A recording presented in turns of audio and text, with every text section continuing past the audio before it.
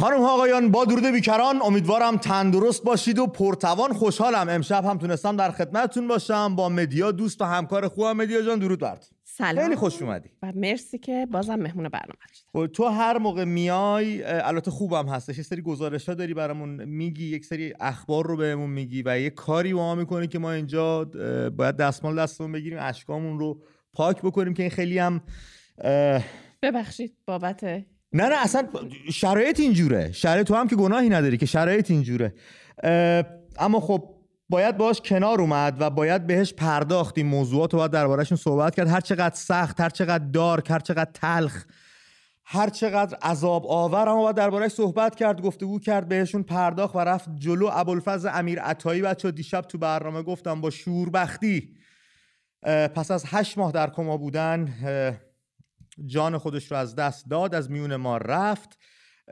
گزارش کاملی بچه‌ها درست کرده بودن، به ویژه آیه تو بخش اتاق خبرمون پخش شد که امیدوارم اون رو دیده باشید. یک سری توضیح این پشتمون هم داره میره و یک سری توضیحات من از مدیا میخوام به اون بده که من برسم به صحبتایی که دادستان شهر ری انجام داده. این دادستان و دادسرا بار لغویش خیلی زیبا و جذابه. تو میری پیش دادستانی که داد تو رو بستانه از بیدادگر.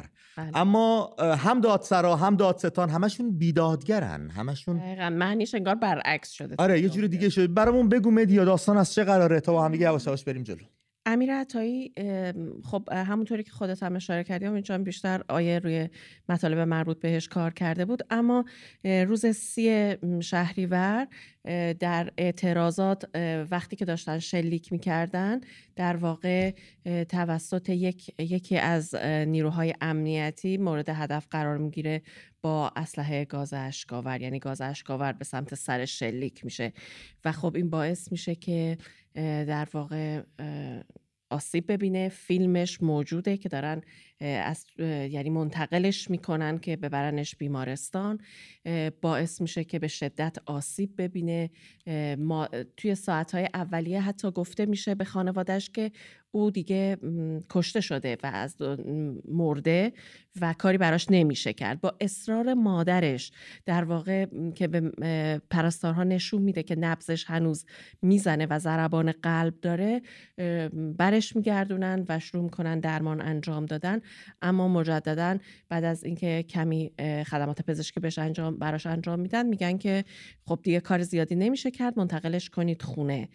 و خب باعث میشه که مغزش آب بیاره، دردسرهای بعدی در پیش میاد. خانواده‌اش در تمام این مدت تلاش میکردن، مادرش مرتب تلاش میکرده که نجاتش بده، کاری کنه که حال پسرش بهتر بشه، اما شرط میذارن که اگر میخواید که در واقع خب هزینه درمان زیاده و اگر میخواید که هزینه درمان شامل بیمه بشه نباید شکایت کنید و از شکایت صرف نظر کنید، هیچ شکایتی رو ثبت ندید تا بیمه براتون، یعنی خدمات بیمه رو براتون انجام بدن. و این باعث میشه که خانواده‌اش هیچ شکایتی رو ثبت نکنن، اما حال پسرشون روز به روز بدتر میشه. خدمات ویژه‌ای براش انجام نمی شده. مرتب مادرش سر بالینش بوده و تلاش میکرده که به پسرش کمک کنه. روز آخر هم مجددا تاکید میکنه به کادر درمان که نبض پسرم داره و شیوه تنفسش بله و تنفسش مشکل داره، باید به دادش برسید. میگن نه اینها کاملا طبیعیه و تمام این مدت تنها کاری که، یعنی این عملهایی که بر روی ابوالفضل انجام شده در واقع فقط به خاطر اینه که مغزش آب آورده بوده و این آب مغزش رو سعی کردن که بکشن و کار دیگه‌ای در واقع انجام نشده برای ابوالفضل. و خب مادرش کنار تختش میمونه روز آخر، تمام روز رو براش لالایی میخونه. بعد حدود ساعت 3 احساس میکنه که پسرش خوابیده، بلند میشه، ازش خداحافظی میکنه که فردا برمیگرده. آخرین لالایی رو براش میخونه. بله، تمام روز برای پسرش لالایی خونده و بعد که بلند میشه که ازش خداحافظی میکنه که بخواب من فردا برمیگردم، هنوز چند قدمی از بیمارستان دور نشده بوده، بهش خبر میدن که پسرت فوت. اون لالایی کار خودشو کرد. بله و یک خواب آروم این بچه در عذاب رو برد با اون همه دردی که داشت.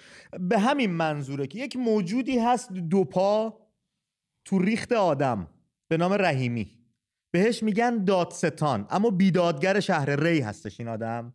گفته با وجود تشکیل پرونده از سوی دستگاه قضا در این حادثه، اما تاکنون هیچ شکایتی از سوی والدین و یا اقوام ابوالفضل امیرعطایی ثبت نشده. به همین منظور یعنی دلیلش همین بوده که تو گفتی دیگه. بله. فشار گذاشتن که اگر شکایت بکنید به حق درمان رو ما نمیدیم، بیمه رو قطع میکنیم و هزینه بیمارستان چیزی حدود 2 میلیارد بوده و خب خانواده نمیتونسته این پول رو تأمین بکنه تو اون شرایطی که داشته. فرزندش توی بیمارستان بوده، به خاطر همین نیاز داشته که از بیمه استفاده بکنه. اما حالا دادستان شهر ری میگه که به خاطر هیچ شکایتی ثبت نشده و ایشون پشت موتور بوده اون روز. بله، گفتشون دقیقاً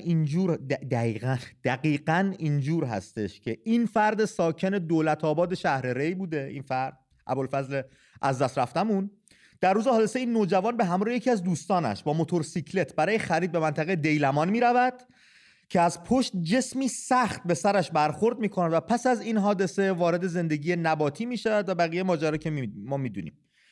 این تصویر رو این بیدادگر از کجا آورده که روی موتور بوده؟ چون تا اونجایی که ما می دونیم همراه یکی از اعضای خانواده بوده، داشته پیاده می رفته و یه سری اتفاقایی واسش میفته که این اتفاقا براش میفته. این صحنه‌ای که ایشون باسازی که رو موتورسیکلت از پشت، اینو از کجا آورده؟ دوربین مداربسته‌ای بوده تصویر رو دیده، خودش توی صحنه حضور داشته به چشم دیده، کسی براش نقل قول که از کجا آورده اینو؟ یک. دو، اگر از پشت به سر ابوالفضل ضربه‌ای خورده، چرا از جلو بخیه خورده؟ چرا صورت از جلو آسیب دیده بوده؟ چرا جاهای بخیه همه جلو هستش؟ سه، اگر گلوله شلیک نشده بوده، این سوختگی پوست و این جسم داغی که پوست رو سوزونده چطور سوزونده؟ قابلمه داغ که طرف ابوالفضل پرت نکرده بودن که. دقیقاً و همین سوختگی باعث شده که مرتب پوست از پای ابوالفضل پوست بردارن و به سرش بزنن برای اینکه بخوان این پوست رو ترمیم بکنن، سوختگی ها رو ترمیم بکنن. بله. و الان گویا که ایشون میگه که اصلا سوختگی در کار نبوده، بعد همون جسم سخت برخورد کرده. بعد وقتی هم بردنش، دلیلش هم اینه که وقتی بردنش بیمارستان هیچ گلوله یا ذرات اون توی سرش نبوده و پزشک قانونی هم کاملا گفته این فقط برخورد جسم سخت. گاز اشکاور، گلوله کوچیکی نیستش که نفوذ کنه و بره تو. بله. آسیب میزنه و میفته. همون جای سوختگی رو از خودش میتونه به جا بذاره. همین موجود دو پا، بیدادگر شهر ری به نام رحیمی، گفته گزارش موجود در پرونده و تحقیقات انجام شده تا امروز مشخص شده که گلوله جنگی و یا پوکه گاز اشکاور به سر ابوالفضل عطایی برخورد نکرده است. هنوز مشخص نیست جسم برخورد کرده به سر ابوالفضل امیرعطایی چه بوده است و پزشکی قانونی در حال بررسی پرونده است. این در حال این قبول نکردن ها و این زیر بار نرفتن ها دفعه اول نیستش و تازگی هم نداره.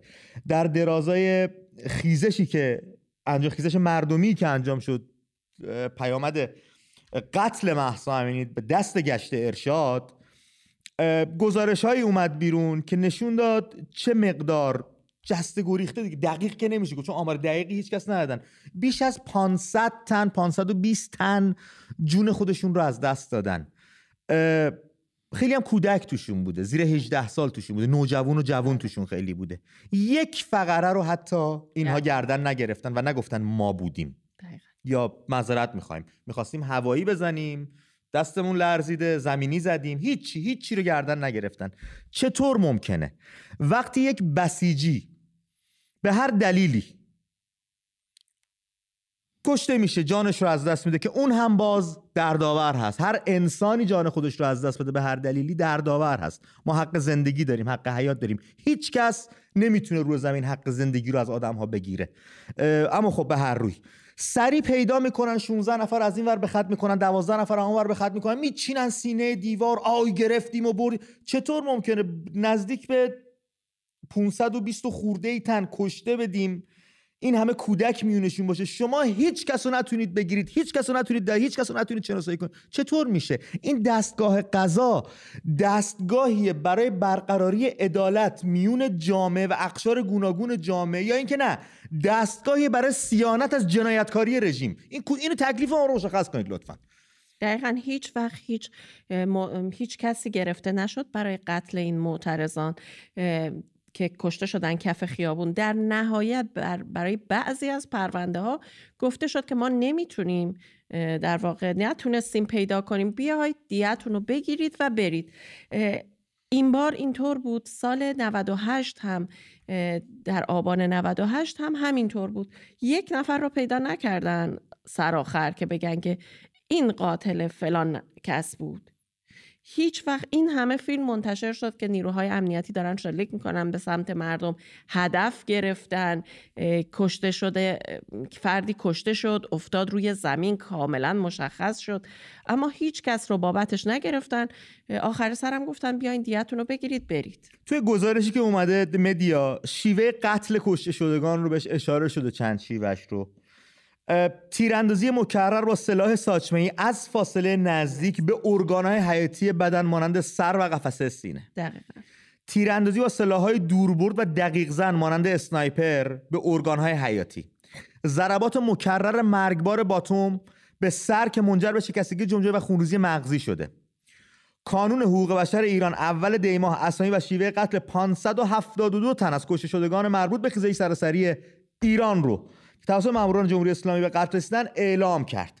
خب این شیوه‌ای نیستش که نزاع خیابونی باشه یا مردم عادی بتونن بیان مسلح بشن به این سلاح‌ها و بخوان همچین کارایی انجام بدن. دولت میگه ما نبودیم. دقیقاً. کی بوده؟ اسلحه داشته، اومده 500 تا از مردم رو کشته، به خاک و خون کشیده و شما یه نفرشون هم نتونستید. یه نکته دیگه ای که هست، مرتب سایت میزان توی گزارش‌هایی که خودش منتشر میکنه نشون میده که در واقع فیلم برداری داشته با درون و تونسته تصاویر رو از بالا بگیره از معترضین. ویدیو خیابان‌ها اغلب مجهزن به دوربین، مغازه‌ها اغلب دوربین دارن. چطور شده که هیچ کدوم از اینا نتونستن فیلم یک نفر از این کشته شده ها رو داشته باشن که نشون بده چه کسی بهشون شلیک کرده؟ ولی همیشه وقتی یک حالا بسیجی نیروی امنیتی کشته میشه، بلا فاصله یک عالمه آدم رو به قول شما پیدا میکنن و زوری میگن اینا کشتن، اینا بودن. باز اون موقع هم نه فیلمی وجود داره، نه ویدیویی، نه شاهدی، باز هم هیچ کدوم از اینا وجود نداره، ولی زوری میگن اینا کشتن. ما امشب در همین راستا میخوایم صحبت کنیم، رفقای گل، دوستان عزیز و دوست داشتنی، که ببینیم نظر شما در رابطه با دستگاه قضا و قوه قضاییه چیه؟ آیا دستگاهی است که عدالت رو قرار برقرار بکنه و حق مظلوم رو از ظالم بگیره، دادگستری بکنه، یا اینکه نه یک دستگاهیه که اسم قضیه برچسب قضا هم بهش دادن، 4 تا قاضی رو انداختن اون تو که صیانت بکنه از جنایتکاری‌های رژیم و قتل رژیم به صورت کاملا قانونی و موجه. اینو میخوایم درباره‌اش صحبت بکنیم. شماره تماسی که بچه‌ها امشب براتون پیدا کردن در نظر گرفتن 2044 15 60 41 21 47 هستش. 2044 15 60 41 21 47. زنگ میزنید روی خط برنامه، در این باره با هم گفتگو بکنیم، ببینیم داستان اصلا نظر شما در رابطه با دستگاه قضایی که قراره از شما پاسداری بکنه، حمایت بکنه، دادگستری بکنه، داد بستاند از بیدادگر چیست؟ چقدر نتیجه گرفتید؟ یا از تجربیاتتون بگین، یا از برخوردهایی که باهاتون شده، یا اگه دادی رو براتون گرفتن واقعا دادستانی کردن برامون بگین، یا از بیدادگریشون برامون بگید، ببینیم قضیه از چه قراره. در این باره میخوایم با هم صحبت بکنیم امشب.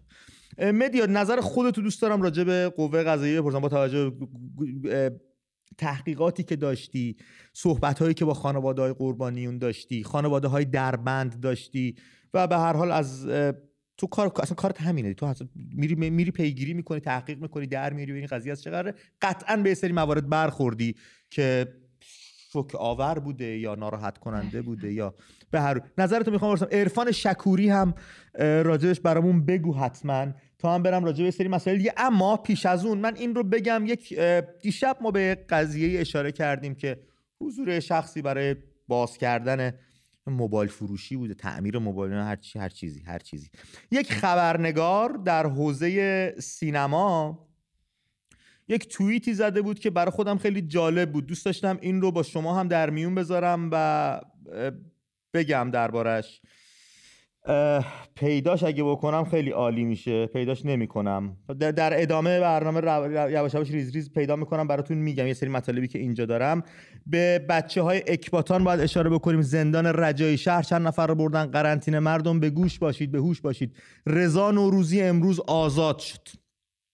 به همراه با وثیقه 500 میلیونی آزاد شد. خبر خوشحال کننده ای بود. از ته دل همه اینجا شاد شدیم. از طرفی برای من یکم هراس‌آور بود که رضا نوروزی که اینجور سفت وایساده بود رو آزاد کردن که چه بکنن. اینا بی دلیل کاری رو فکر نمی کنم انجام بدن. من فکر می کنم باید مواظب باشیم، باید به گوش باشیم، به هوش باشیم. بچه‌هایی که بردن قرنطینه، چه تو رجایی شهر چه تو شهر دیگه‌ای بود، کجا اهواز گفتی بهم. آره بردن تو قرنطینه. حواستون باشه بچه‌ها، ناغافلی و خبر اعدام عزیزانمون رو نذارن چاپ نکنن توی خبرگزاری و به گوشمون برسه. نظرت راجع به قوه قضاییه بگو تا اینو پیدا بکنم. ببین قوه قضاییه ثابت کرده که در واقع قاضی‌هاش چیزی نیستن به جز یک تعداد افرادی که دقیقاً همون حکم‌هایی رو صادر می‌کنن که بازجوها می‌خوان. بازجوها دیکته می‌کنن که چه حکمی برای اون کسی که در واقع متهم هست صادر بشود و قاضی‌ها هم عیناً همون کار رو می‌کنن. خیلی وقتها من دیدم که افراد به من گفتن که قاضی خودش گفته من پرونده رو نخوندم و اون چیزهایی که بازجوت گفته اینها هست و یا ضابطت گفته اینها هست و من حکم رو صادر میکنم بر اساس همون.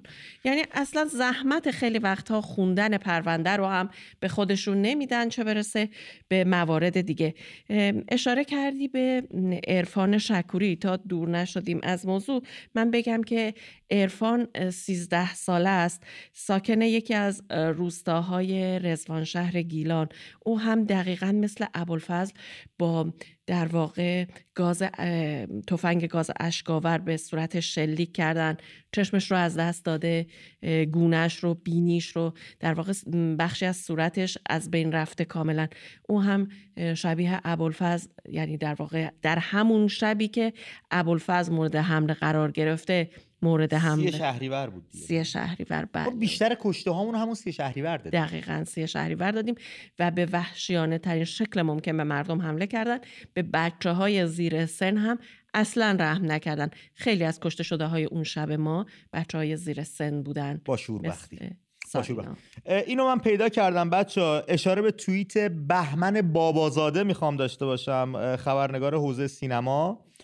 ایشون توییتی کردن، من نقل قول میکنم، گفتن 2100 تن با دریافت 80 تا 100 هزار تومان به مراسمی برده شدن که یک استقبالی رو از یه شخصی رقم بزنن که همونجور که تو تصویر داریم میبینیم بیشتر مرد هستن.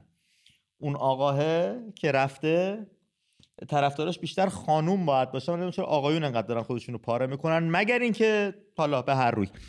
اینو گفتم بگم. آخرین نقش آفرین سوپر استار سینمای ایران یادتون میاد چی بود؟ اینو انتهای توییتش آقای بهمن بابازاده زده، چون دیشب راجعش صحبت کرده بودم دوست داشتم به این توییت هم اشاره بکنم. 2100 تن، نفری 80 تا 100 هزار تومان گرفتن که گرده هم بیان، حالا به هر دلیلی.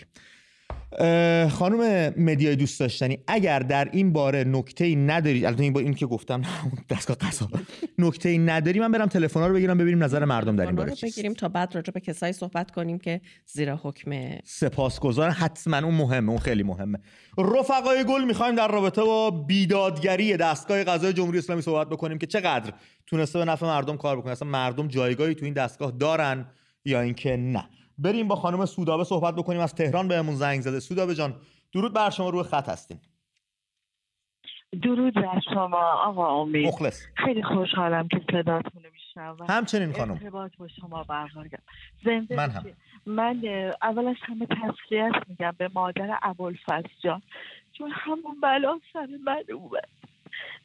این دستگاه قضایی با اصلا قانونی وجود نداره.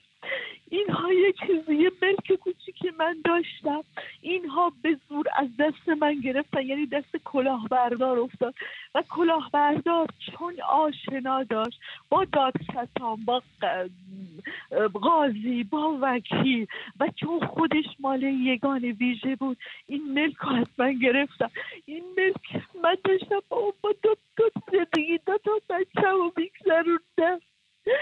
بچه من اینقدر خوشبین ها دختر من که فوق لیسانس ژنتیک داشت، زبان آلمانی خونده بود، انگلیسی خونده بود، مخ بود توی کشور، کاری بهش نمیدادن، ما داشتیم به همین زندگی میکردیم. ولی اینا باعث شدن که بچه من دید هیچی دیگه ما نداریم و با مشکل من خورد، بچه هم خودشو کشت. باورتون میشه الان 10 ماه من عزادار دخترم هستم، چون دید که هیچکی به داد ما نمیرسه، حتی تو موقعیت شغلی خودش هم نتونست کار بکنه. من واقعا زجر دارم میکشم از این دستگاه قضا. 10 ماه فقط زندگیم شده که دیگه خواهرش هم اینطور با من حرف میکنه. این دستگاه قضا هیچ کاری نمیکنه، با اون که میدونست من سرپرست این 2 بچه هستم، با اون که میدونست زندگی داره از همونجا میگذاره، ولی بین خودشون ملکمو تقسیم کردن و خوردن. به مادر ابوالفضل میگن اینها انسان نیستن. عزیز دلم بهت تسلیت میگم. واقعا از صبح که شنیدم ماجرای ابوالفضل دارم داغون میشم، هم من هم دخترم. خانم سودابه خیلی متاسفم واقعا این اتفاقی که براتون افتاده و تا موقعی که جمهوری اسلامی دستش تو کاره ما عزادار خواهیم بود. مالمون، جانمون، ناموسمون، آیندمون، هیچ چیزمون در امان نیست و این یه حقیقت است. تازه آقای امید میدونین قبل از اینکه حکم صادر بشه که مثلا من محکوم شدم این از چنگ من در بیارن، هنوز به اسم من بود، من یه بنده خدای احتیاج داشتم وثیقه گذاشتم، تازه منو محکوم کردن که من کلاهبردارم. کلاهبردار یعنی روزی که رفتم به دادیار بود، نمیدونم اصلا پاسپورت پرسیدم بهشون، گفتن که من اینا کلاهبرداری کردم، حتی جعلش مشخص شده تو دادگاه کیفری من برنده شدم. یعنی گفتم با جعل اینجا این گرفته شده، ولی حقوقی به من برگشت گفت نه چون آشنا داشتن.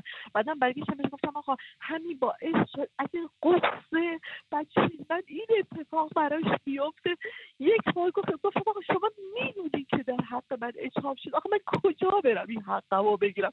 برگشت گفت شما چرا از بچه حرف میزنی؟ یعنی اصلا براش مهم نبود که مثلا من یه جوان 33 ساله از دست دادم.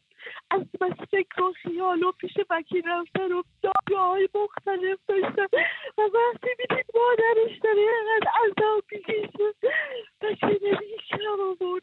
اینها من داغون دارم میکنن. آقای امید شما میگید دستگاه قضا اینا قاضی داد نمیستانه، این داد ستان اینا معلوم نیست خودشون بچه دارن ندارن. من وقتی شما رو زیاد گرفتم و حتما خیلی ها هستن، من ممنونم از شما. خیلی ممنونم از شما که تماس گرفتید و این برنامه خودتون میدونید در دلها و بغضاتون رو میارید برای ما. خیلی ازتون ممنونم، برای من واقعا ارزشمنده، هم برای من هم برای همکارانم. اما خب کاری از دست ما بر نمیاد جز اینکه بشنویم، شنونده خوبی باشیم، سنگ صبورتون باشیم و بتونیم صدای شما رو به گوش دیگران برسونیم که شاید به خودمون بیایم، شاید یه جای چیزی به ما بر بخوره. سارینا از تهران رو خط برنامه. سارینا جان درود بر تو، روی خط هستی خانم. سلام امید آقا. به روی ماهت خانم. سلام. من یه تجربه‌ای داشتم، قبل از اون میخواستم به خانواده ابوالفضل عزیز و همه جانباختگان و مردم ایران تسلیت بگم. بله. البته تجربه من مال 7-8 سال پیشه. ما یکی خونمونو مثلا دزدی کرد و تمام طلاهای منو به سرقت برد و ما اونو فهمیدیم کیه. پسر همسایه‌مون بود که معتاد بود و طبق یه شواهدی به این موضوع پی بردیم. حتی این مأمور آگاهی که اومد خونمون گفتش که این کار یه آشناست. بعد وقتی که ما حتی رفتیم پلیس و آگاهی و اینا، عوض این که مثلا تمام مشخصات این دزد رو گفتیم، آدرسش رو دادیم، گفتیم مطمئنیم که همسایه‌مونه، برگشتن اولا که گفتن اصلا ما مأمور نداریم، ما وقت این کارا رو نداریم بریم حالا اینو پیدا کنیم. رفتن در خونش، نه در خونش که نبود. خب معلومه دیگه فرار کرده دیگه، وای نمیسته که شما بریم بگیریم. گفتن نه ما وقت نداریم که بریم دنبال اینجور کارا. خیلی ممنونم خانم سلیمی. اگرم نتونی ثابت کنی خودت محکوم میشی، اعاده حیثیت میکنن و خودت داستان. بله دیگه. خیلی ممنونم خانم سلیمی. البته میگم حالا طلای شما رو بردن، یکم مالتون رو بردن، برای اینا چیزی نیستش، اینا دکل نفتی میبرن، اینا یهو مثلا 3000 میلیارد و یه جا میخورن، اینا ماشاءالله دهندارم هستن همشون. با پدرام صحبت بکنیم، از پرند بهمون زنگ زده. پدرام جان درود بر تو، رو خط هستی. سلام، وقتت بخیر. درود ماهت پدرام جان. خوبی آقا امید؟ دورت بگردم. پدرام صدا تلویزیون رو کم کنی؟ بله کم کردم. فدات شم. مرسی. برو بریم. من تقریبا میشه گفت هر یک ماه زنگ میزنم، قبلا بیشتر میدادم. این دستگاه قضا که شما میگین اصلا قوه قضاییه که نیست. من خودم سابقه شو داشتم، دزدم رو گرفتم، خودم بردم تحویل کلانتری دادم، رفتم پیش قاضی به من میگه این عفو مشروطه. یعنی چی عفو مشروط؟ یعنی این که اگر یه دونه خلاف بکنه حبس ابدی میره تو زندان. گفتم خب من چی کار کنم؟ گفت هر چی میتونی همینجا ازش بگیر. که من مجبور شدم ازش یه رسید بگیرم که مثلا 5 روز دیگه پرداخت کنه. از اون قضیه الان 4 سال میگذره.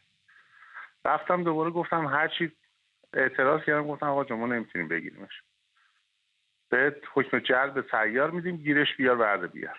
فکر می‌کنید روز من دیگه میتونم بردارم ببرم اونجا؟ این چه عفو مشروطیه؟ این چی یعنی؟ یه خلافی کرده گفتن برو بیرون، اگه یه خلافی بکنی میگیریم میکنیم تا ابد.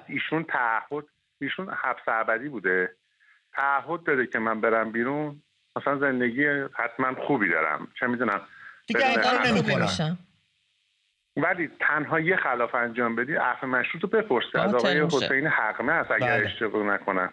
بله باطل میشه، این اون از این قرار باطل میشه. بله. خب اون خلاف رو انجام دادن.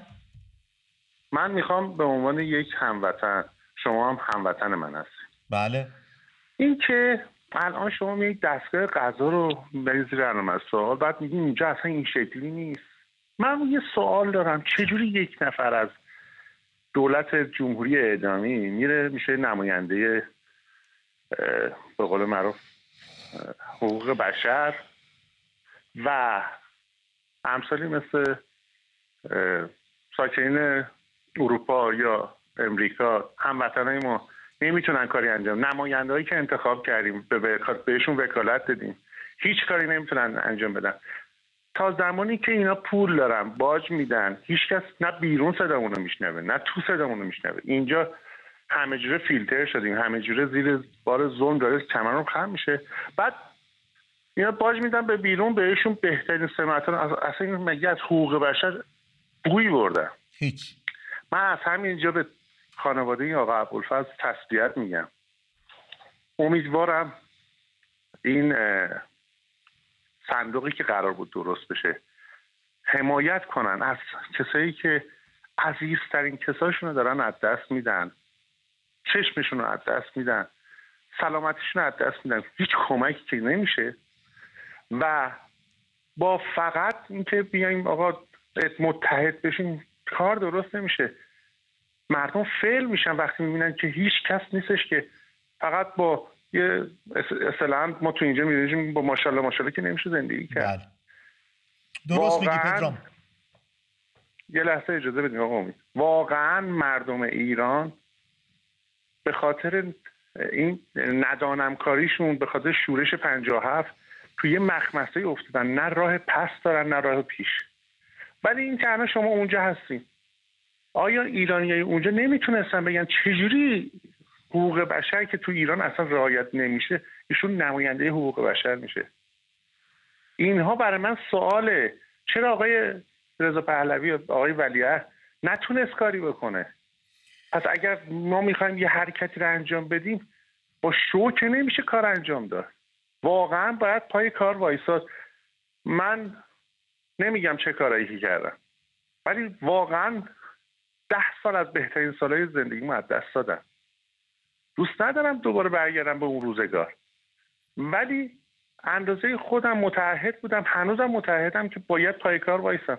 ولی وقتی که میبینم فقط ماشاءالله ماشاءالله به 2 تا عزیز دیگه که میخوام روشنشون کنم، آگاهی بدم، میگه آقا جان کی به صدامونو میشنوه، کی به دادمون میرسه؟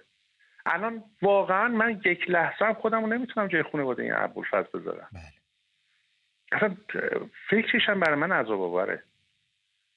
و اینکه ممنونم که صدامو پخش. دمت گرم پدرام عزیزم، ممنون از تماست جان. یه گرگی هم قبلا کردم، هنوزم شما اون 200 تا به قول معروف اعتراض مدنی رو پخش نکردین. یک دو این که من هر کسی تو شغل خودش میتونه یک نوع به قول خودشون پخش میکردن مثل خبرنامه و غیره خرابکاری انجام بده تو سیستم که اعتراض واقعی پیش بیاد. بله. وقتی ارتباط مردم قطع بشه، وقتی که آبشون قطع بشه، برقشون قطع بشه. درسته الان ما تو زندانیم، فقط این که یه دنبال این که فقط زندگیمون بگرده. وقتی ببینیم صبح تا شب برق نداریم یا تلفن یک کاسبی قطعه، دیگه نمیتونه بگه نه من نیستم. میاد بیرون کسایی که خاکستری. پدرام یه پرسش ازت داشته باشم؟ جانم. تو به عنوان هم میهن مبارز و آزادیخواه اینجور که از گفته‌هات برمیاد چه کردی تا به این روز؟ چه کردم؟ سال 88 نمیخوام ببرم زیر سوالا، بعد منظورم متوجه میخوام بدونم، دارم ازت میپرسم، میخوام ببینم. خب کارم رو از دست دادم، 7 ماه فراری بودم. بعد شما حساب کن دوباره برگشتم زندگیمون، تقریبا همه اعتراضات تمام خیزش‌ها بودن. نمیگم چه بلاهایی سرم اومده، ولی این که تو هر جایی بودم، تو هر نقطه‌ای بودم، هیچ وقت سعی نکردم لباس یه آدم خودفروخته رو تنم کنم. پدرام یه پرسش ازت دارم. همین الان به شما زنگ زدم، از هزینه خودم دارم میدم. دم شما هم گرم، دم شما هم گرم. 100%. نه من نمیگم، من وظیفه‌مو دارم انجام میدم. یه پرسشی ازت دارم. جونم. تویی که 88 بیرون بودی، خیزش‌ها رو سعی کردی بری، اعتراضاتو بودی، خودت هم آدم مبارزی هستی، فکر می‌کنید چند درصد جامعه توی خیزش اخیر 401 مهسا امینی توی خیابون‌ها بودن؟ خیلی کم. به نسبت 88 خیلی کم. یه جای کارمون ایراد داره نه؟ یه جای کارمون ایراد داره. ببینید الان ارزش‌ها رفته کنار، ضد ارزش شده. الان هر کسی مال و ملالی داشته باشه اصطلاحاً کد تنشه، ولی اگر نداشته باشه، هر چقدر هم شخصیت والایی داشته باشه، توی جمع خود ما ایرانی‌ها کنار گذاشته میشه. بله. چون فرهنگ ما رو دارن ازمون میگیرن، هویتمون رو دارن ازمون میگیرن و ما این اجازه رو میدیم. ازمون گرفتن و ما این اجازه رو میدیم. همین امروز ریختن حمله کرده، گندگوز آسیا نتونست کاری انجام بده. درست. مرسی پدرام عزیزم. بقیه بچه‌ها پشت خط نه زیادی صحبت بچه‌ها رو بشه. خیلی ممنونم از همه هموطنان. دورت بگردم. مرسی از تماست. مدیا من سریع 2 تا تلفن دیگه بگیرم بعد با هم صحبت کنیم. پیمان از تهران رو خط برات. پیمان جان درود بر تو. درود بر شما و امید و درود بر مدیا خانم. سلام. خدمت صدای منو داری؟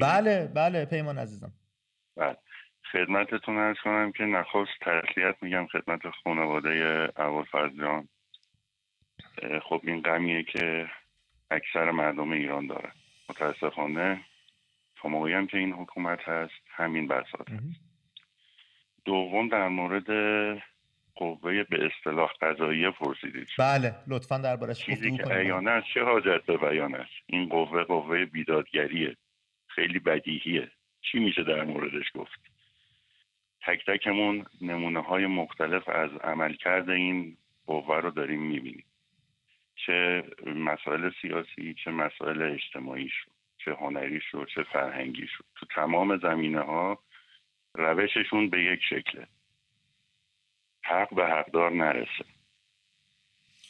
پیمان فکر می‌کنی جان بگو. بفهمه. بگو صحبت تو هم کنم. پرسش کوچولو ازت داشتم. نکته سوم که می‌خواستم بگم، سعی می‌کنم خیلی کوتاه بگمش. شما حتما فیلم JFK رو دیدید. بله. با بازی کوین کاستنر. من دهه 90 بوده. وقتی که یه داستان ترور جان اف کندی تو اون دیداری که با مردم داشت. بله. اسم کتابش کتاب در تعقیب قاتلان بود که بخشی از فیلم از اون هم استفاده کرده. دادستان نیوورلاند به اسم جیم گریسون اگر اشتباه نکنم، به دلیل علاقه‌ای که به خانواده کندی و شخصش داشته، این ماجرا رو پیگیری میکنه که بتونه مدارکی گیر بیاره. جالبه اون کمیسیون حقیقتیابی که تشکیل میشه برای پس از قتل کندی، اعلام میکنن که 2 گلوله وارد بدن کندی شده، در حالی که این آقای دادستان با شواهد و مدارکی که موجود بوده ثابت میکنه که 3 گلوله بوده. ولی خب اون کمیسیون قصدش این بود که بگه نه 2 گلوله بوده. یه صحنه معروفی توی فیلم هم هست که کوین کاستنر جلوی تخته ایستاده و داره میگه که اون گلوله دوم باید یه ماجیک بولت باشه، یه گلوله جادویی. چرا که مسیرهایی که مشخص میکنه گلوله تو بدن این شخص رفته، اگر فقط 2 گلوله باشه، این گلوله دوم باید با یه زاویه خاصی اول وارد شکمش شده باشه مثلا، بعد یه خورده چرخیده باشه به سمت بالا تا یه جایی رفته باشه. دقیقاً. میخوام بگم که هر مدل حکومتی وقتی بخواد یک مطلبی رو خلاف واقع به خورد جامعه بده، اصلا کاری نداره که حقیقت چیه، شواهد چیه. این رو در پی تناقضاتی که شما در ابتدای برنامه داشتید میگفتید. الو؟ بله داریم گوش میکنیم، صدا داره پخش میشه. پیمان جان فکر کردم قطع. این رو در این موضوع در پی تناقضاتی که شما ابتدای برنامه گفتید من مطرح کردم. حکومت هایی که میخوان حرف خودشون رو پیش ببرن و اون نتیجه دلخواه خودشون رو به خورد جامعه بدن، فرقی نمیکنه تو کدوم کشور باشن، تو کدوم قاره باشن، شواهد و مدارکی رو نشون میدن که حرف خودشون رو بتونن پیش ببرن و ثابت بکنن. خیلی هم ممنون از توضیحات پیمان. فکر می‌کنی ما چطور میتونیم از دست این قوه قضاییه، این حکومت و این نظام خونخوار، خونآشام به معنای واقعی کلمه رهایی پیدا کنیم؟ باید به این نتیجه برسیم که آزادی مهمتر از خیلی چیزهای دیگه، شاید مهمتر از همه چیزه. یه روانشناس معروف مسئله رو عنوان میکنه به عنوان دوراهی امنیت و آزادی. خیلی از ما آدم ها وقتی به این دوراهی میرسیم، آزادی رو کنار میذاریم و اون امنیت برامون مهم میشه. امنیت شغلی، امنیت کاری، امنیت مثلا پول، نمیدونم تحصیل، همه این چیز. یعنی حاضریم اینها رو داشته باشیم، به اینها آسیبی نرسه، اینها از همون گرفته نشه، اما بنده و برده حالا یه شخص، یه گروه یا یه حکومت باشیم. باید به این نتیجه برسیم که فارغ از این که دینمون چیه، مذهبمون چیه، ایدئولوژیمون چیه، آزادی از همه چی مهمتر. خیلی ممنونم ازت پیمان عزیزم. مرسی از تماست و نظر تو ما در میون باشی. خیلی سپاسگزارم. مدیا عزیزم چیزی رو مثل که میخوای بگی به من؟ بادی لنگویجت که میگه چیزی میخوای بگی؟ بله میخواستم دقیقاً میخواستم یه اشاره کنم به این که حالا ما امشب داریم راجع به امیرعطایی، ابوالفضل امیرعطایی عزیزم صحبت میکنیم، اما یادمون باشه که حدود 40 نفر از بچه‌های ایران زیر حکم اعدامن، از جمله بچه‌هایی که 3 از بچه‌هایی که در پرونده اکباتان در واقع بازداشت شدن و حکمش پروندهشون حکم محاربه گرفته، مثل میلاد آرمون، علیرضا کفایی و مهدی ایمانی. این بچه‌ها جانشون در خطر، اعمال نفوذ شده در پروندهشون، به صورت غیر قانونی سرپرست دادسرای جنایی در واقع اعمال نفوذ کرده و باعث شده که این حکم براشون صادر بشه. بچه‌های دیگه هم هستن، همه این 40 نفر که نیازمند کمکن و متاسفانه چیزی که میخوام امید بگم اینه که خانواده ها متاسفانه تحت فشاری که قرار میگیرن سکوت میکنن تا وقتی که پرونده به در واقع پایانش نزدیک میشه، وقتی مرتب رد میشه دادخواست ها و مرتب حکم ها تایید میشه، دیوان اول رو متاسفانه از دست میدن، دیوان دوم رأی رو تایید میکنه و تو اون موقع هاست که تازه خانواده ها شروع میکنن به صحبت کردن. بزرگواران خیلی دیر شده اون موقع. خیلی دیره دیگه، کار زیادی از دست کسی بر نمیاد. باز هم مردم تلاش میکنن، مثل خانه اصفهان میان دم زندان میمونن، اما خیلی دیره. بهتره که خیلی زودتر صحبت بکنید، با هموطنانتون صحبت بکنید. از قوه قضاییه دادی در نمیاد. اگه قراره شما بتونید داد فرزندانتون رو بگیرید، باید با مردم حرف بزنید. در مورد همین بچهای خانه اصفهان، از شهدای خانه اصفهان بگیم، بچهای آزادیخواه و رشید غیور میهنمون که به دار آویختن با شوربختی، من خبر دقیق دارم که امام جمعه اصفهان از یکی از این خانواده‌ها 9 میلیارد گرفته که بچه‌شون رو آزاد بکنه، آخرام بچه‌شون رو به دار آویختن. این یعنی هم پولتون رو میبرن، هم اعصابتون رو میبرن، هم یه بمب خوشه‌ای میزنن تو زندگیتون، متلاشی میکنن، بهتون میگن صدات هم در رید، هیچی نگو، همینه که هست. نکنید، تن ندید. آدم زمانی تن میده که جان عزیزش رو بخواد حفظ بکنه، اتفاقی نیفته که اون هم به نظر من اشتباهه. در قبال ظلم نباید این کار رو کرد. اما موقعی که عزیزت رو به دار آویختن، دارن میبرن، تو میدونید جمهوری اسلامی چه وحشیه، چه خونخواریه، اصلا با خون پایه‌هاش بنا شده. چرا تن میدید؟ و چرا ثابت کردن که این حرفایی که میزنن که پول بدید، سکوت کنید، ما کار بچه‌تون رو درست میکنیم، پرونده جور دیگه پیش میره، عفو میخوره، هیچ کدوم از این اتفاقا سرآخر ثابت کردن که نمیفته. ولی باز هم خانواده ها متاسفانه سکوت میکنن و این سکوت به ضرر اون عزیزیه که زیر حکمه. بله. اگر سر صدا بکنید، اگر رسانه‌ای بکنید، اگر خبرش بازتاب پیدا کنه، به جوامع بین‌الملل برسه، به خبرگزاری‌های بزرگ برسه، دیگه سخت میتونن، هزینه داره براشون دست به اون بچه بزنن. سکوت نکنید. سیاوش محمودی از سیستان و بلوچستان به همون زنگ زده. سیاوش عزیزم درود بر تو، روی خط هستی. درود بر شما آقا امید و دوست عزیزتون مدیا. بله مدیا اینجا. بله من اسم با مسمایی دارم، من یه لحظه از خاطرم رفت. میخواستم تسلیت بگم از طرف خودم و خانواده‌ام. ما داشتیم برنامه نگاه می‌کردیم که خیلی ناراحت شدیم. به سودابه خانم و مادر آقا ابوالفضل از صمیم قلب تسلیت میگم و میدونم که تمام مردم ایران ناراحتن و ازشون میخوام که ما رو تو غم خودشون شریک بزنن. همچنین دمت گرم. این رژیم خونخوار که به قول خود علی خامنه‌ای یه اژدهای 7 سر، واقعا سالها پول نفت و گازی که بعد خرج ما مردم برای بهتر شدن کیفیت زندگیمون میکرد و خرج محدود کردن خود ما و تحت فشار گذاشتن خودمون قرار داده. یه چیزی که دیروز من تو همین سوشال مدیا دیدم این که آقای گلزار رفته بود یه جا رو افتتاح کنه و خیلی هم مردم رفته بودن استقبالش. مثلا خیلی واقعا پیش خودم فکر کردم که چرا اینقدر این جمعیت رفته استقبال ایشون، هول میدن هم دیگر رو و میخوام با ایشون یه عکس بگیرن.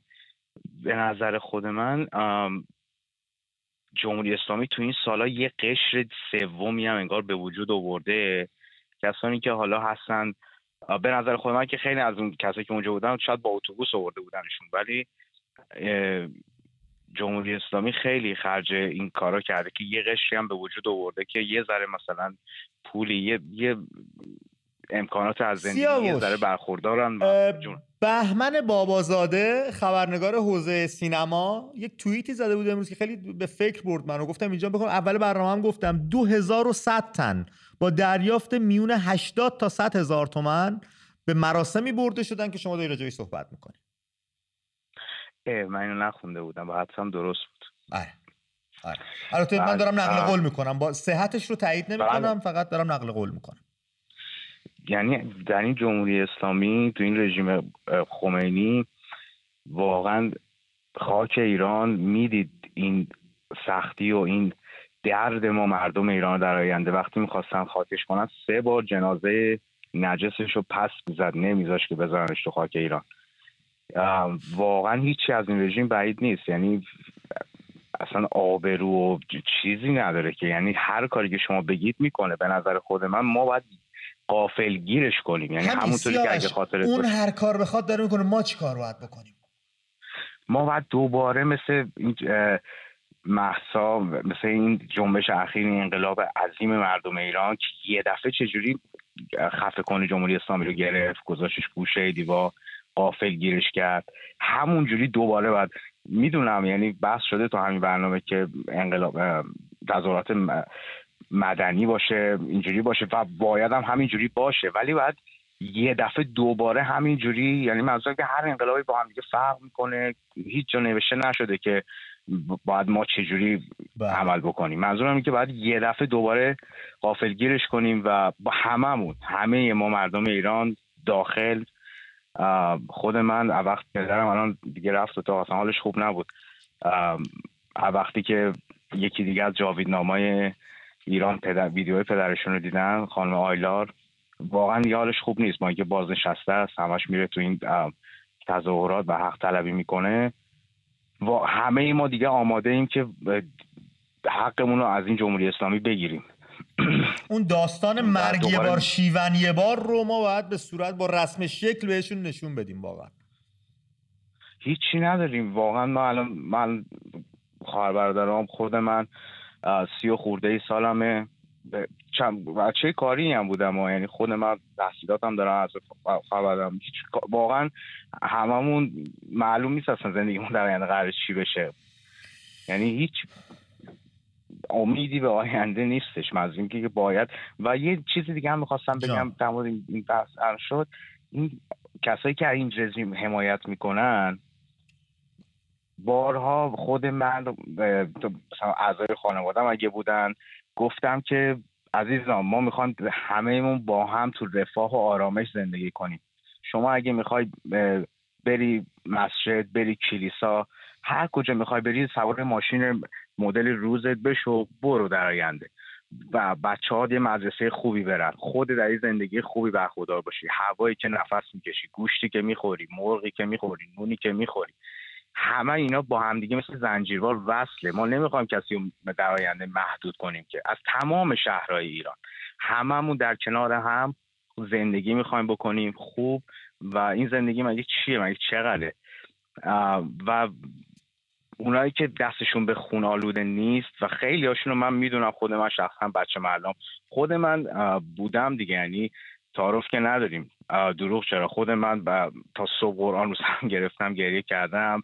هممون این کار رو یه زمانی کردیم دیگه، با اون شستشوی مغزی که ما داده بودن بالاخره یا هیئت بودیم یه دوره کاری کردیم یا دقیقا. یعنی منظورم اینه که همه ما مثل همیم عزیزان، ما میخوایم با هم خوب زندگی کنیم، هممون در کنار هم. انسان ذاتاً یه آینده بینی داره. مثلا اگه شما امروز داری کار میکنی، پول جمع میکنی، برای یه هدفی داری میکنی، میری دانشگاه درس میخونی، برای یه هدفی داری. شما واقعا آینده ایران نمیفهمید. اصلا این رژیم با این رژیم آخوندی فاسد پس فطرت اگه بمونه، اصلا چی از ماها قراره بمونه؟ یه لحظه واقعا اصلا فکر کردن بهش خیلی ساده است که ایران نابود میشه، شماها بالاخره خودتون هم نابود میشید، خانواده‌تون، فرزندانتون. مرسی سیاوش عزیزم، خیلی ممنونم از تماست و صحبتات، خیلی بهره بردیم، خیلی ازت سپاسگزارم. از رفقایی که دارن برنامه رو نگاه میکنن و راجع به این تجمع دیروز که گویا هزینه‌ای براش پرداخت شده بوده کسی رو میشناسن یا کسی خودش حضور داشته رو برنامه رو، خیلی خوشحال میشیم اگه زنگ بزنید روی خط برنامه، باید در این باره با هم گفتگو کنیم، چون یه دوگانه‌ای تو ذهن خودم ایجاد شده. از یک طرف میبینم مردممون عزادارن، مردممون غمگینن و مردممون دنبال آزادیشون دارن میگردن، از یه طرف یه صحنه‌های این چنین رو میبینم و سر یه دورایی اونم که کدومش درست، کدومش راسته.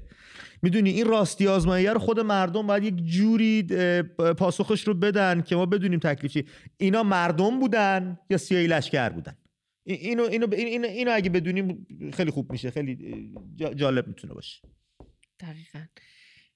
و راجب محمد قبادلو هم بگیم. بله. که حکمش رو گفتن که اون بخشی که در رابطه با قصاصه تایید شده و فقط اون بخشی دوباره دادرسی میشه که به حکم محاربش مربوطه. یعنی کماکان محمد عزیز هم زیر حکمه. بله. و خطر به هوش باشیم، تهدید میکنه. فکر نکنیم که تموم شده. بله حالا وقت داریم، میشه وقتی خرید. در رابطه با همه این عزیزان این خطر هست و من هی مرتب دلم میخواد اینو تکرار کنیم و بدونیم که این قوه قضاییه به هیچ کدوم از این بچه ها رحم نمیکنه. حکمای خودش رو هم امید قبول نداره. همین عفی که قبل از عید کلی راجبش سر و صدا کردن و گفتن رهبری عفو داده و کلی از آدم رهبری دقیقاً چی رو عفو میکنه؟ اینی که مردم حقشون رو میخوان و عفو میکنی، چی رو عفو میکنی؟ مردم باید اونو عفوش کنن. اگه بکنن، این همه مال برده، این همه آدم کشته، این همه ثروت به باد داده، سرمایه‌های ملیمون رو فراری داده، پولمون رو خورده، میراث فرهنگیمون اونجور، طبیعتمون اینجور، اقتصادمون اونجور، ورزش.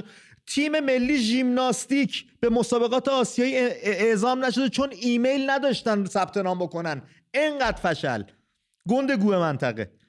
ما باید اونا رو ببخشیم. اگر ببخشیم اونا چیو عفو میکنن دقیقاً؟ حالا این حکم هایی که به قول خودشون این بچه هایی که در اعتراضات بودن و حالا به قول خودشون عفو کردن، نکته جالب ترش اینه که رهبرشون عفو کرده، بعد الان یکی یکی دارن احضارشون میکنن. به بعضیاشون حالا اسم نمیبرم چون پروندهشون ممکنه تحت شاه قرار بگیره، اما به بعضیاشون که گفتن نخیر شما از رهبر عفو نخواسته بودی، بنابراین اونی که گفتیم عفوت کردن اون که الکی بوده، پس شما بفرما برو زندان، دوره زندانتو بگذرون. اینو که ما دیگه تا حالا ندیده بودیم. کلاه رهبرشون هم پشمی نداره، چون هر سال میاد یعنی نام برای اون سال میذاره، مثلا تولید ملی. اون سالی میشه که تولید ملی با سر میره توی جوب، یا میاد میگه مثلا رشد مهار تورم. اون سالی میشه که تورم سر به فلک میکشه. یعنی کلا آیلار از تهران بهمون زنگ زده رو خطه. مرسی از توضیحاتت آیلار عزیزم. رو خطی صحبتات رو میشنویم. آیلار منم. آیلار جان. الو. درود بر شما. الو. درود بر شما. سلام. درود بر شما. سلام. بفرمایید. الو. الو. با درود و شب بخیر خدمت شما. جانم بفرمایید آیلار جان، ما میشنویم صداتونو. میشنوید؟ بله خانم رو خط هست. امید جان میخواستم بگم که این برنامه شما، برنامه امید AM با خود امید تعریف میشه. من دارم صحبت میکنم. بله بله. ما چیزی نگفتیم خانم آیلار، داریم گوش میکنیم ما هم. متاسفانه وقتی شما نیستین من هیچ علاقه به دیدن برنامه شما ندارم. خانم آیلار اجازه بدید. بله شما خیلی لطف دارید به بنده و برنامه. یکی اینکه در رابطه با موضوع برنامه صحبت بکنیم عالی میشه. دوم از اینکه رفقای من زحمت میکشن، کار خودشون رو که انجام میدن بار من هم به دوش میکشن، میان اینجا میشینن و یه کوچولو من فکر میکنم کم لطفی رفقای من و همکارای من اگه اینجوری بخوایم به قضیه نگاه بکنیم. این برنامه من باشم نباشم هدفش رسوندن صدای شما به گوش همدیگه است و این اتفاق داره درش میفته. دمتونم گرم که اینقدر لطف دارید به برنامه. ممنونم ازتون. شاهرخ از تهران به همون زنگ زده، روی خط هست. شاهرخ جان درود بر تو، صحبتات رو میشنویم برادر. سلام امید جان. به روی ماه. سلام مدیا جان. سلام. مخلصم. به خاطر دیشب ازت عذرخواهی میکنم. یه نفرم اومد که ما رو اطلاعاتی خوند به عنوان اینکه وقت برنامه رو داریم میگیریم. جالب بودش بگی این اطلاعاتی، این دوتا تاریخی که گفتم، یکی اون 13 سال میگفتی بهش که این 13 سال که منظورش اینه که پای تلویزیون این 10 ماه هم که گفتم 10 ماه هست که پای این برنامه است، چه تو خیابون بوده شاهرخ، چه ساچمه خورده، چه هرچی. نه بذار سریع بگرم اینو بگم سر مطلب اصلی. آره اون مهمتره. متوجهم چی میخوای بگی، فقط میخوام اینو بگم بگی لااقل 10 ماه شما شاهدم این بابا چه تو خیابون بوده، چه داخل تو تهران پارک و فلان داخل گروه تشکیل دادن بوده و اکتیو بوده با هم تماس داشته، خبر داریم، اطلاعاتی نیست. ضمن پاش پای برنامه است، یه پاشم که تو جنگ گذاشته برای شما که الان زنده اید. اینجا هیچ وقت این حرف رو نزدم، ولی خب به حال یه عمری پیش کار کردیم. بگذاریم. من میخوام یه چیز بگم. اولا کلمه خدا بیامرزه و تسلیت، آرزوی تسلیت خاطر میکنم برای خانواده ابوالفضل عزیز. اما ما هم اینا زیاد بوده، هم زیادتر دوباره خواهد بود. مثل همین کسایی که زیر تیغن، بهتره نگیم زیر حکمن، مثل همین دوستمون آقای قبادلو که زیر تیغه. ببین الان از اون بر نمیدونم توماج خیلی ها هستن، یک دو سه نفرشون اسم دارن، اسمی ازش شنیده شده. به قول مدیای عزیز خیلی ها رو نمیشه ازشون راجبشون حرف زد و بعضی ها وقتی ازشون حرف بزنی اصلا کار به جایی نمیرسه. من یه پیشنهاد کوچولو دارم، بریم شارف. بزرگ البته، مطلبش کوچولوه. بیایید از این به بعد از امشب تو برنامه این پیشنهاد خواهش میکنم، بگو پیشنهادو که در مورد مردم هم این نظرشونه ولی به شکل‌های دیگه ای میگن، این مقداری نامرتب. شارخ 2 دقیقه دارم تا پایان برنامه، پیشنهادتو بگو سری. این بحثا رو بذار این تمومش کنم سری خودم خداحافظی کنم. این یه راجع به موضوعات مختلف بگیم، مسائل اقتصادی بگیم، همه اینا مهمه، همه رو درگیرشونیم. امروز چی شده، امروز چه خبری بوده، همه اینا درگیرشون، اینا رو تیتروار بگیم. اما 2 نفری که اینجا میشینن روی پنل مثل دومینو دائم به خاطر اینکه به این مردم شوک وارد کنن دائم بگن با اینکه حالا قوانین آفکاما رو رعایت میکنید بگید که دوستان جمعیتتون رو میخوایم. شارخ من مجبور شدم قطعت کنم، تو گوش من گفتن 50 ثانیه پایان برنامه، بیشتر زمان ندارم. متوجه منظور شدم. دوستان عزیز جمعیتتون رو میخوایم، قدرت مردم به جمعیتتون و حضور میلیون تو خیابون، اینو بارها مازیار گفته، من هم گفتم. یه جمع‌بندی با هم بکنیم ببینیم چیکار می‌کنیم. اینکه اسم کسایی رو که زیر حکمن فراموش نکنیم، اونها امروز به کمک همه ما نیاز دارن و لطفاً خانواده هاشون فراموش نکنن که باید اطلاع رسانی کنن، باید از مردم کمک بخوان. مرسی مدیا عزیزم، ببخشید خیلی کم صحبت کردید، بیشتر تلفن گرفتیم، بچه‌ام دل پری داشتن. رفقای گل، پیش از هر چیز خیلی سپاسگزارم ازتون که ما رو از خودتون میدونید و به زنگ میزنید رو خط این برنامه به حضور شما شکل میگیره، رنگ میگیره و دست همو ول نکنید. جز هم هیچ کسو نداریم، باورم کنید. ته دلم دارم میگم، تا درودی دیگر.